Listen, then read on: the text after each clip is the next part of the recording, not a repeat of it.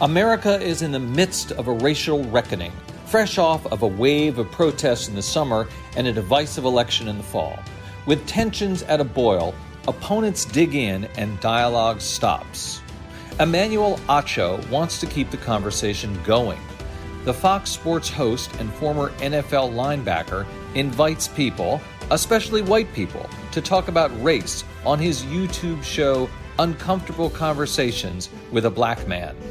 His 65 million views and counting have made the show an instant success. And with help from Oprah Winfrey, he just released a book by the same title. On this episode of Influencers, Emmanuel Acho joins me to talk about which questions white people are afraid to ask, why he rejects cancel culture, and whether the perception of the NFL will change after the Trump presidency.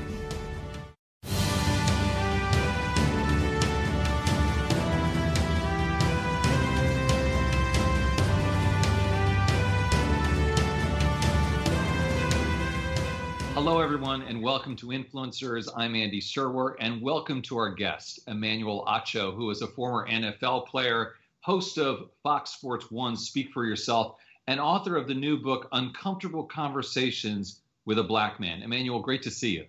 Andy, good to be seen. Good to be talking to you, my friend.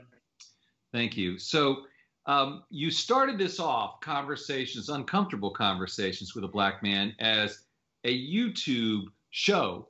And it amassed more than 65 million views from when you started it in June. What were you hoping to achieve when you started that? And why do you think it's resonated so widely? Man, great question, Andy. I was hoping to act as a bridge for racial reconciliation. Andy, I went to an affluent white school from grades 5 through 12, and I was immersed in white culture. But then, Andy, I get offered a scholarship to play football at the University of Texas, and then I go to the NFL. So now I'm immersed in Black culture. Andy, what I've realized is there's a communication difference between white people, white culture, and Black people, Black culture. Because I've been immersed in both cultures, I understand, Andy, there is a difference. And that communication barrier is playing a factor in our racial tension right now, a huge factor. Sure, we all speak English, but make no mistake about it, there are differences in ways we communicate and interpret things. So I said, you know what, Andy? I'm going to preemptively answer questions that I know my white brothers and sisters have, but either are too afraid to ask or don't have a Black person to ask or Black people to ask, such as, wait a second, how come white people can't say the N-word, but Black people can?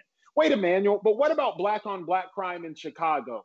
Okay, what's this concept of white privilege? But Emmanuel, what about reverse racism? Black people get a Black History Month. White people don't get a White History Month.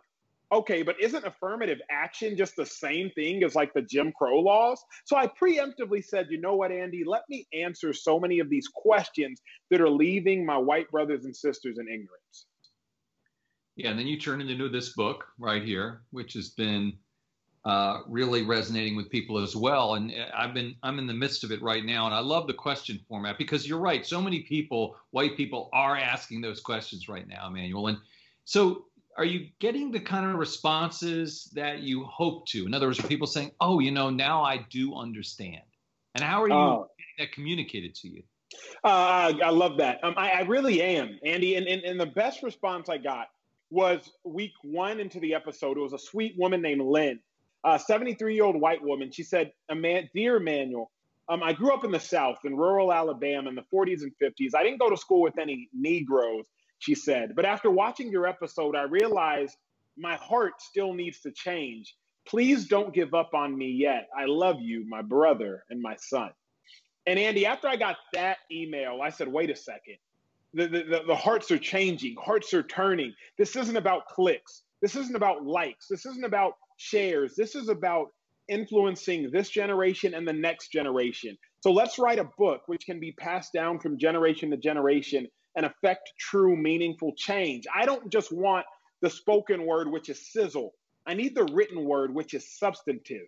And that's what will really make a change. So the appetite, Andy, has been insatiable, it seems like. The more I give people, the more they want. Emmanuel, make the episodes longer. I wish you could expand on this. And so that's how we're going right now.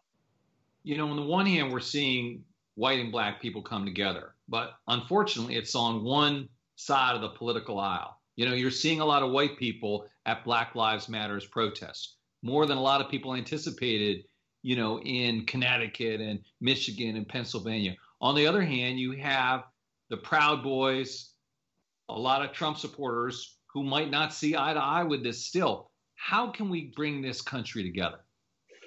Well, I would say the first thing, Andy, is we all have to collectively get out of denial. I said this before to Oprah when her and I were talking. Denial, spelled Denial. Don't even know I am lying. And you can't fix the problem, Andy, that you don't know exists. So how can we all collectively move forward? Acknowledge a problem exists. You mentioned it at the top of this. I'm a sports guy. Let me talk sports with y'all real quick.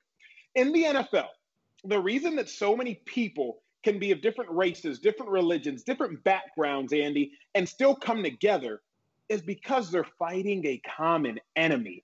When I walk out onto the field, which is 53 1/3 wide and 100 yards long, I remember that, wait a second, me and my brother to my left and my right are fighting a common enemy. So I don't care what my brother looks like. I don't care who my brother worships, because we're on a goal to beat the opponent. In America, Andy, we haven't yet realized we're fighting a common enemy of oppression. We're fighting a common enemy of racism. We're fighting a common enemy of systemic injustice. And as a result, we're bickering with our brothers and sisters to our left and our right, instead of realizing, no, it's us versus oppression. It's not black versus white. It's not white versus black. It's good versus evil. It's love versus hate. Do you think we can get there? I mean, well, let me hold that one for a second. Social media. I mean, a lot of people are suggesting that's making the situation, the divisiveness, worse. What's your take on that? Social media does two things. It can make the divisiveness worse because it gives everyone a platform, and they can also hide. And so it gives people a platform, but they can also maintain anonymity. And that's the worst part. Like, if everyone on social media had to put their actual first and last name, it'd be a completely different agenda. But social media also has some pros. Again, my show, my concept, my book, it wouldn't have occurred without social media. And I know that has done plenty of good. So with social media, you have to understand there's bad, but there is also some good involved. All right, let's get back to that other question, Emmanuel. How optimistic are you about this systemic change that we're trying to undertake?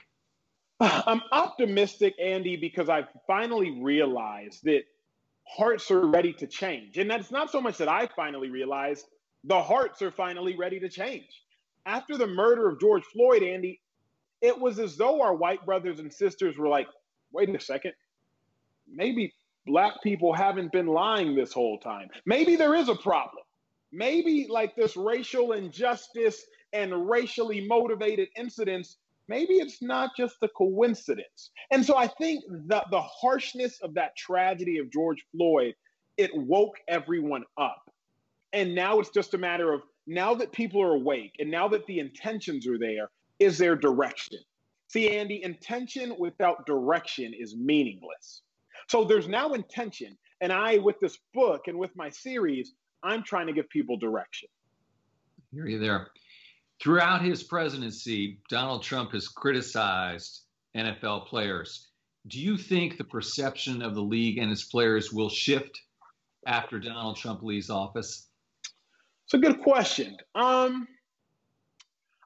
think that the perception of the players, I don't know that it's so much affected by the presidency. What I mean by that is, one man nor one woman should be able to dictate your feelings and emotions on oppression, injustice, and racism. Like, these are historical contexts with generational meanings. So what one person tells you, whether it's Emmanuel Acho, whether it's a president, whoever it is, that shouldn't completely dictate your feelings about something. Do your homework, do your research, let your own empathy be created through your own understanding. So I don't think one person can single-handedly dictate the emotions about a collective system or organization. You said the NFL has the right intentions, but needs to take it in the right direction. What concrete steps do you think the NFL should take to support the fight for racial justice? Well, the first thing is everybody has to understand the fight. I sat down with Commissioner of the NFL, Roger Goodell. Yeah, he's the commissioner, but to a degree, he can have all the authority and no power at times. Remember, there are 32 organizations, 32 different cities, different teams, not 32 different cities, but enough different cities. The need in the different cities is different. So it can't be just one size fits all type of mantra. The need in Dallas is different than the need in Los Angeles, which is different than the need in Phoenix or Glendale, Arizona. The individual owners have to collectively realize, what does my city need? But how does that start? It starts by talking to your players. Roger Goodell said, yeah, I heard about the injustice, but it wasn't until I went on a ride along that I really understood it. These owners, they're hearing things. Oh, I see my players are kneeling, raising a fist. But do they really understand it? It has to go from head knowledge to heart knowledge. When you had Roger Goodell on, Emmanuel, I think it was in August, he offered an apology to Colin Kaepernick. But Colin Kaepernick still has not been signed by a team. Is this collusion? Do you think he'll ever go back to the NFL? No, I don't think Colin Kaepernick will play in the NFL, but there's so many variables to this. What do I mean by that? In the NFL, every organization runs a cost-benefit analysis. How much will it cost us to have you on our organization, and how much will you benefit us? So if you're an NFL organization, especially 4 years removed in regards to Colin Kaepernick, now you're weighing the risk-reward. Okay, he'll come in, and obviously he'll be anywhere from a second to a third-string quarterback right now. Is having Colin Kaepernick as a second or third-string quarterback worth the questions that every player will now get asked, that we will now get asked, and is it worth the distraction that the media will create? Not Colin Kaepernick necessarily, but the media will create. So because of that, I don't think that Colin Kaepernick would get signed. I also think that, I don't know, sometimes there's an impasse. Remember, let's talk Cam Newton for a second.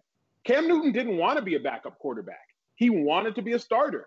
And as a result, there was only one team that wanted to make him a starter. Eric Reed, someone who has been proudly known to be standing by Colin Kaepernick, very justifiably so. The Washington football team, they offered him a place on their practice squad. Eric Reed turned it down because Eric Reed views himself as a starter. And so just because you want to play doesn't necessarily mean that the position that will be offered to you that you do in fact want. So because of all the nuances regarding that, I personally don't see Colin Kaepernick playing in the NFL. So it was the situation where the owners didn't want him for a while, and now Father Time has entered into the equation as well, a little bit perhaps, too. I would say it's a combination of everything. It's the owners don't want what the media will bring with that, number one. And number two, it's so detailed and it's so multifaceted, but until the owners can also get their fans to understand it wasn't about disrespecting the flag, it was about a just cause, then the owners who are always worried about bottom line, who are always worried about their dollars, now are going to run the risk of losing their dollars for the sake of Colin Kaepernick. And unfortunately, owners just aren't that selfless. Like, you don't become a billionaire by being selfless. That's not how it works. And as you were saying too, Emmanuel, different cities, different owners, different politics, it's all Correct. Part of that equation, as you said. You mentioned the 32 owners. Only 2 of them are people of color, and only 3 non-interim head coaches are black. Wow. Seems like there's a long way to go there too, right? Yeah, but the issue, Andy, is that so many people think the NFL is a meritocracy. However hard you work, you'll earn your success. It's not. It's really based off nepotism and cronyism. Nepotism, you hire your family, and cronyism, you hire your friends. Historically, if the NFL was founded by white men, and white men are hiring their family, nepotism, white men. They're hiring their friends, cronyism, white men. So how do you think that the NFL will change if it's historically founded by white men who are looking out for other white men? It won't. And so that's why it's not a coincidence when you see only 3 out of 32 coaches full-time who began the season, or whatever the statistic may be, are black. That's not a coincidence. That's just the way in which our world at large works. And the NFL is a reflection of that. you're talking about these owners, these white men, and a vast majority of their political donations went to Republicans. And some of those politicians, or many of them, criticized the racial justice protests, including kneeling by NFL players. So this is just part of this politics. You have a lot of black players and a lot of owners who are white and have, let's just say, not such progressive political perspectives, correct? Yeah, that's part of the real problem is just a lack of understanding. And that's what all of this all boils down to. The nucleus, the crux of the issue is a lack of understanding. Remember, Roger Goodell, he for so long said, I didn't realize what the players were kneeling about. Like Colin Kaepernick, he definitely took some missteps. Definitely. He would admit that, I would assume. Like wearing the pig socks, not a great idea. But at the heart of his issue was protesting systemic injustice and police brutality. What have we seen come to a head in 2020? Police brutality and systemic injustice. So, but it just now took Roger Goodell 4 years to realize what's really been going on. So imagine how many other people who haven't realized that. Roger Goodell is one of the savviest, smartest, wisest businessmen you'll come across. And he didn't realize what it was about.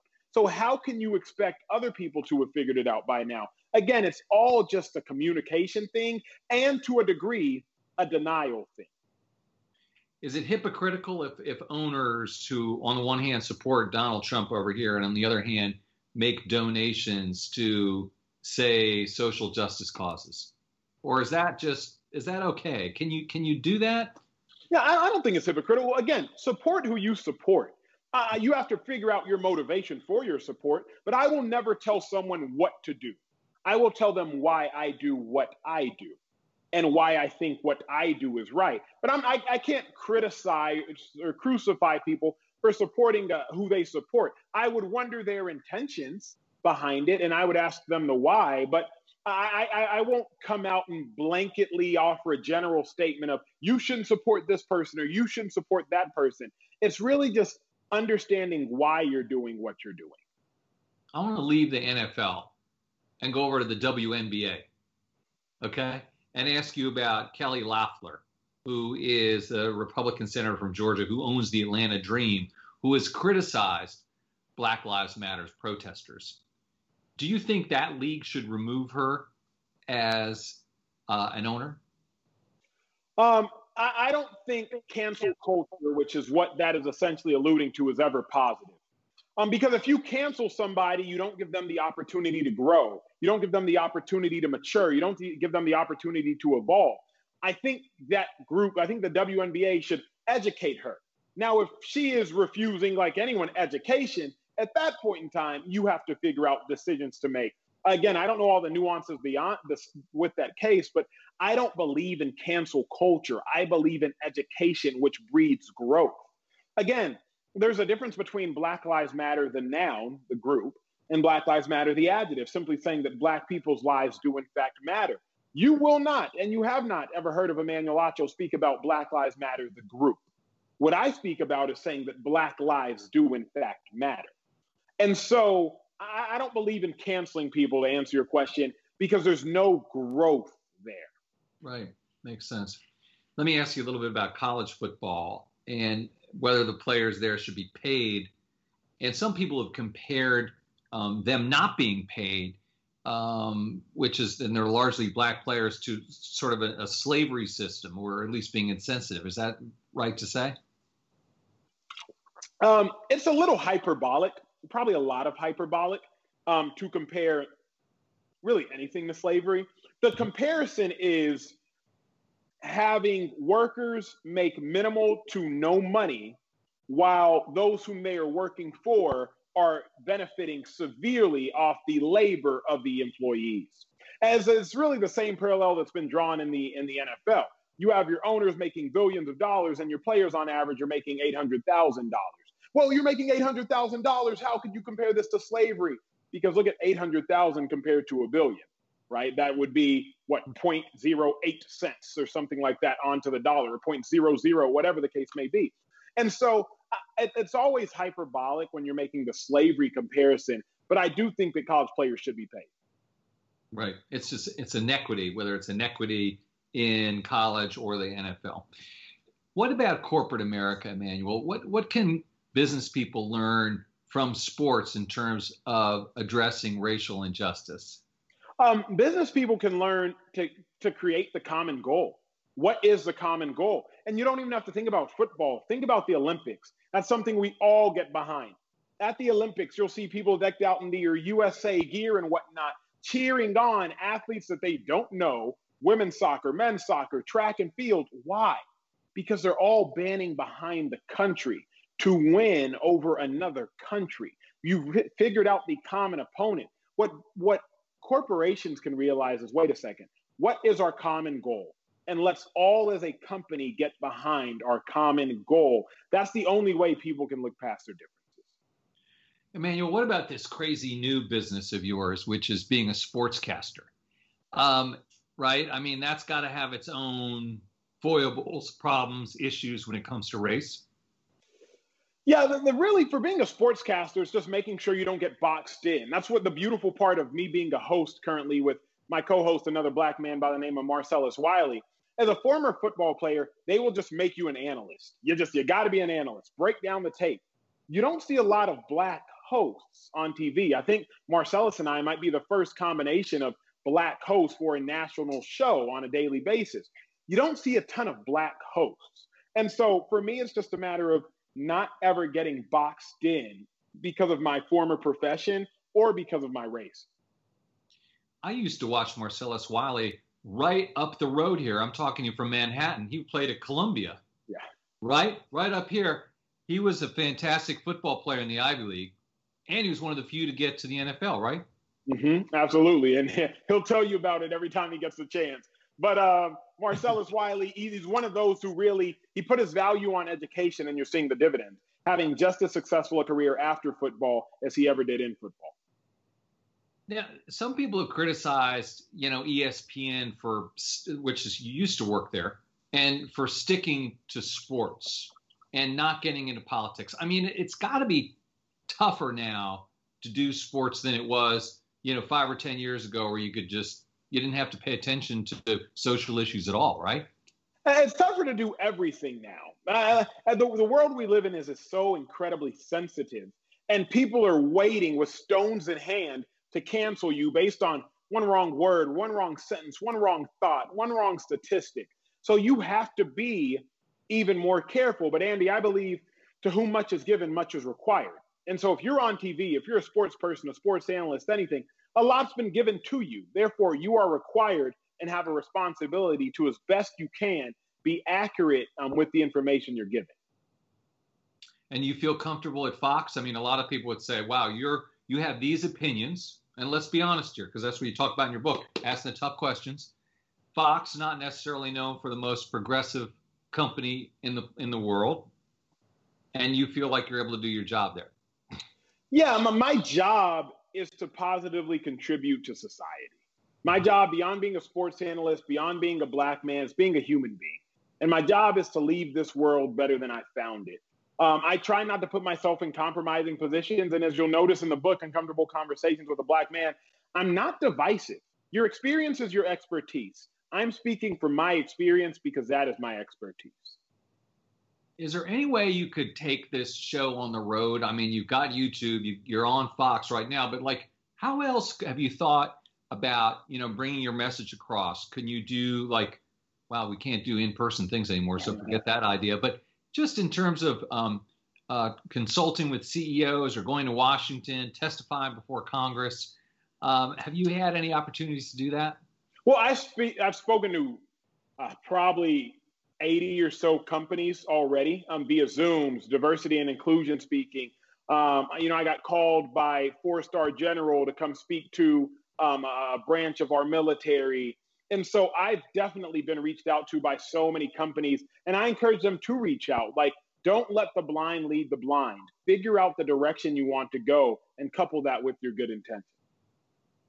And what kind of aspirations do you have right now for yourself professionally, Emmanuel, in terms of broadcasting or maybe even beyond, or doing things in addition to that? Andy, I don't believe in setting goals. I believe in having an objective with no limitations. I got my master's in sports psychology, and my final paper was on having an objective with no limitations instead of setting goals. So my objective is just to continue changing the world, continue trying to be a bridge for racial reconciliation, continue to try to lead to healing and understanding between my white brothers and sisters and my black brothers and sisters. You want to know something really weird, Emmanuel? You see it right over that shoulder there. You see that animal? So it looks like a longhorn. Yeah. Well, yes. So here's the thing. It's a bull because, you know, Wall Street and all that, right? That's me. But it is actually a longhorn, and you're a longhorn, right? Absolutely. And the last person I talked to, the last interview I did just 2 days ago was another longhorn, Matthew McConaughey. All right. It's like a whole Longhorn festival going on here the last couple of days. So just to wrap things up here, I'm curious about what you think in your heart of hearts, what you hope America can look like, say, a few years from now, when maybe we're a little bit more together again. Andy, I'll tell you how I end my book. I say that racism is not a racial equality. It's not a finish line that we'll cross. It's a road that we will travel. Unlike in a football game, the objective is to cross the goal line and get a touchdown and put 6 points on the board. Racial equality isn't like that. We have to choose to travel the road together. So what does a world with equality look like? It looks like black people, white people, different cultures, brown people, light people, celebrating our accomplishments together, mourning with one another, rejoicing with one another, but doing it in peace and unity and in love. Now that is a vision I can buy into. Emmanuel Acho, author of the new book, Uncomfortable Conversations with a Black Man. Thank you so much for your time. Thank you, my man. You've been watching Influencers. I'm Andy Serwer. We'll see you next time. Thanks for listening to Influencers. Don't forget to rate, review, and subscribe on Apple Podcasts or wherever you get your podcasts. And follow Yahoo Finance on Twitter @Yahoo Finance and @Serwer.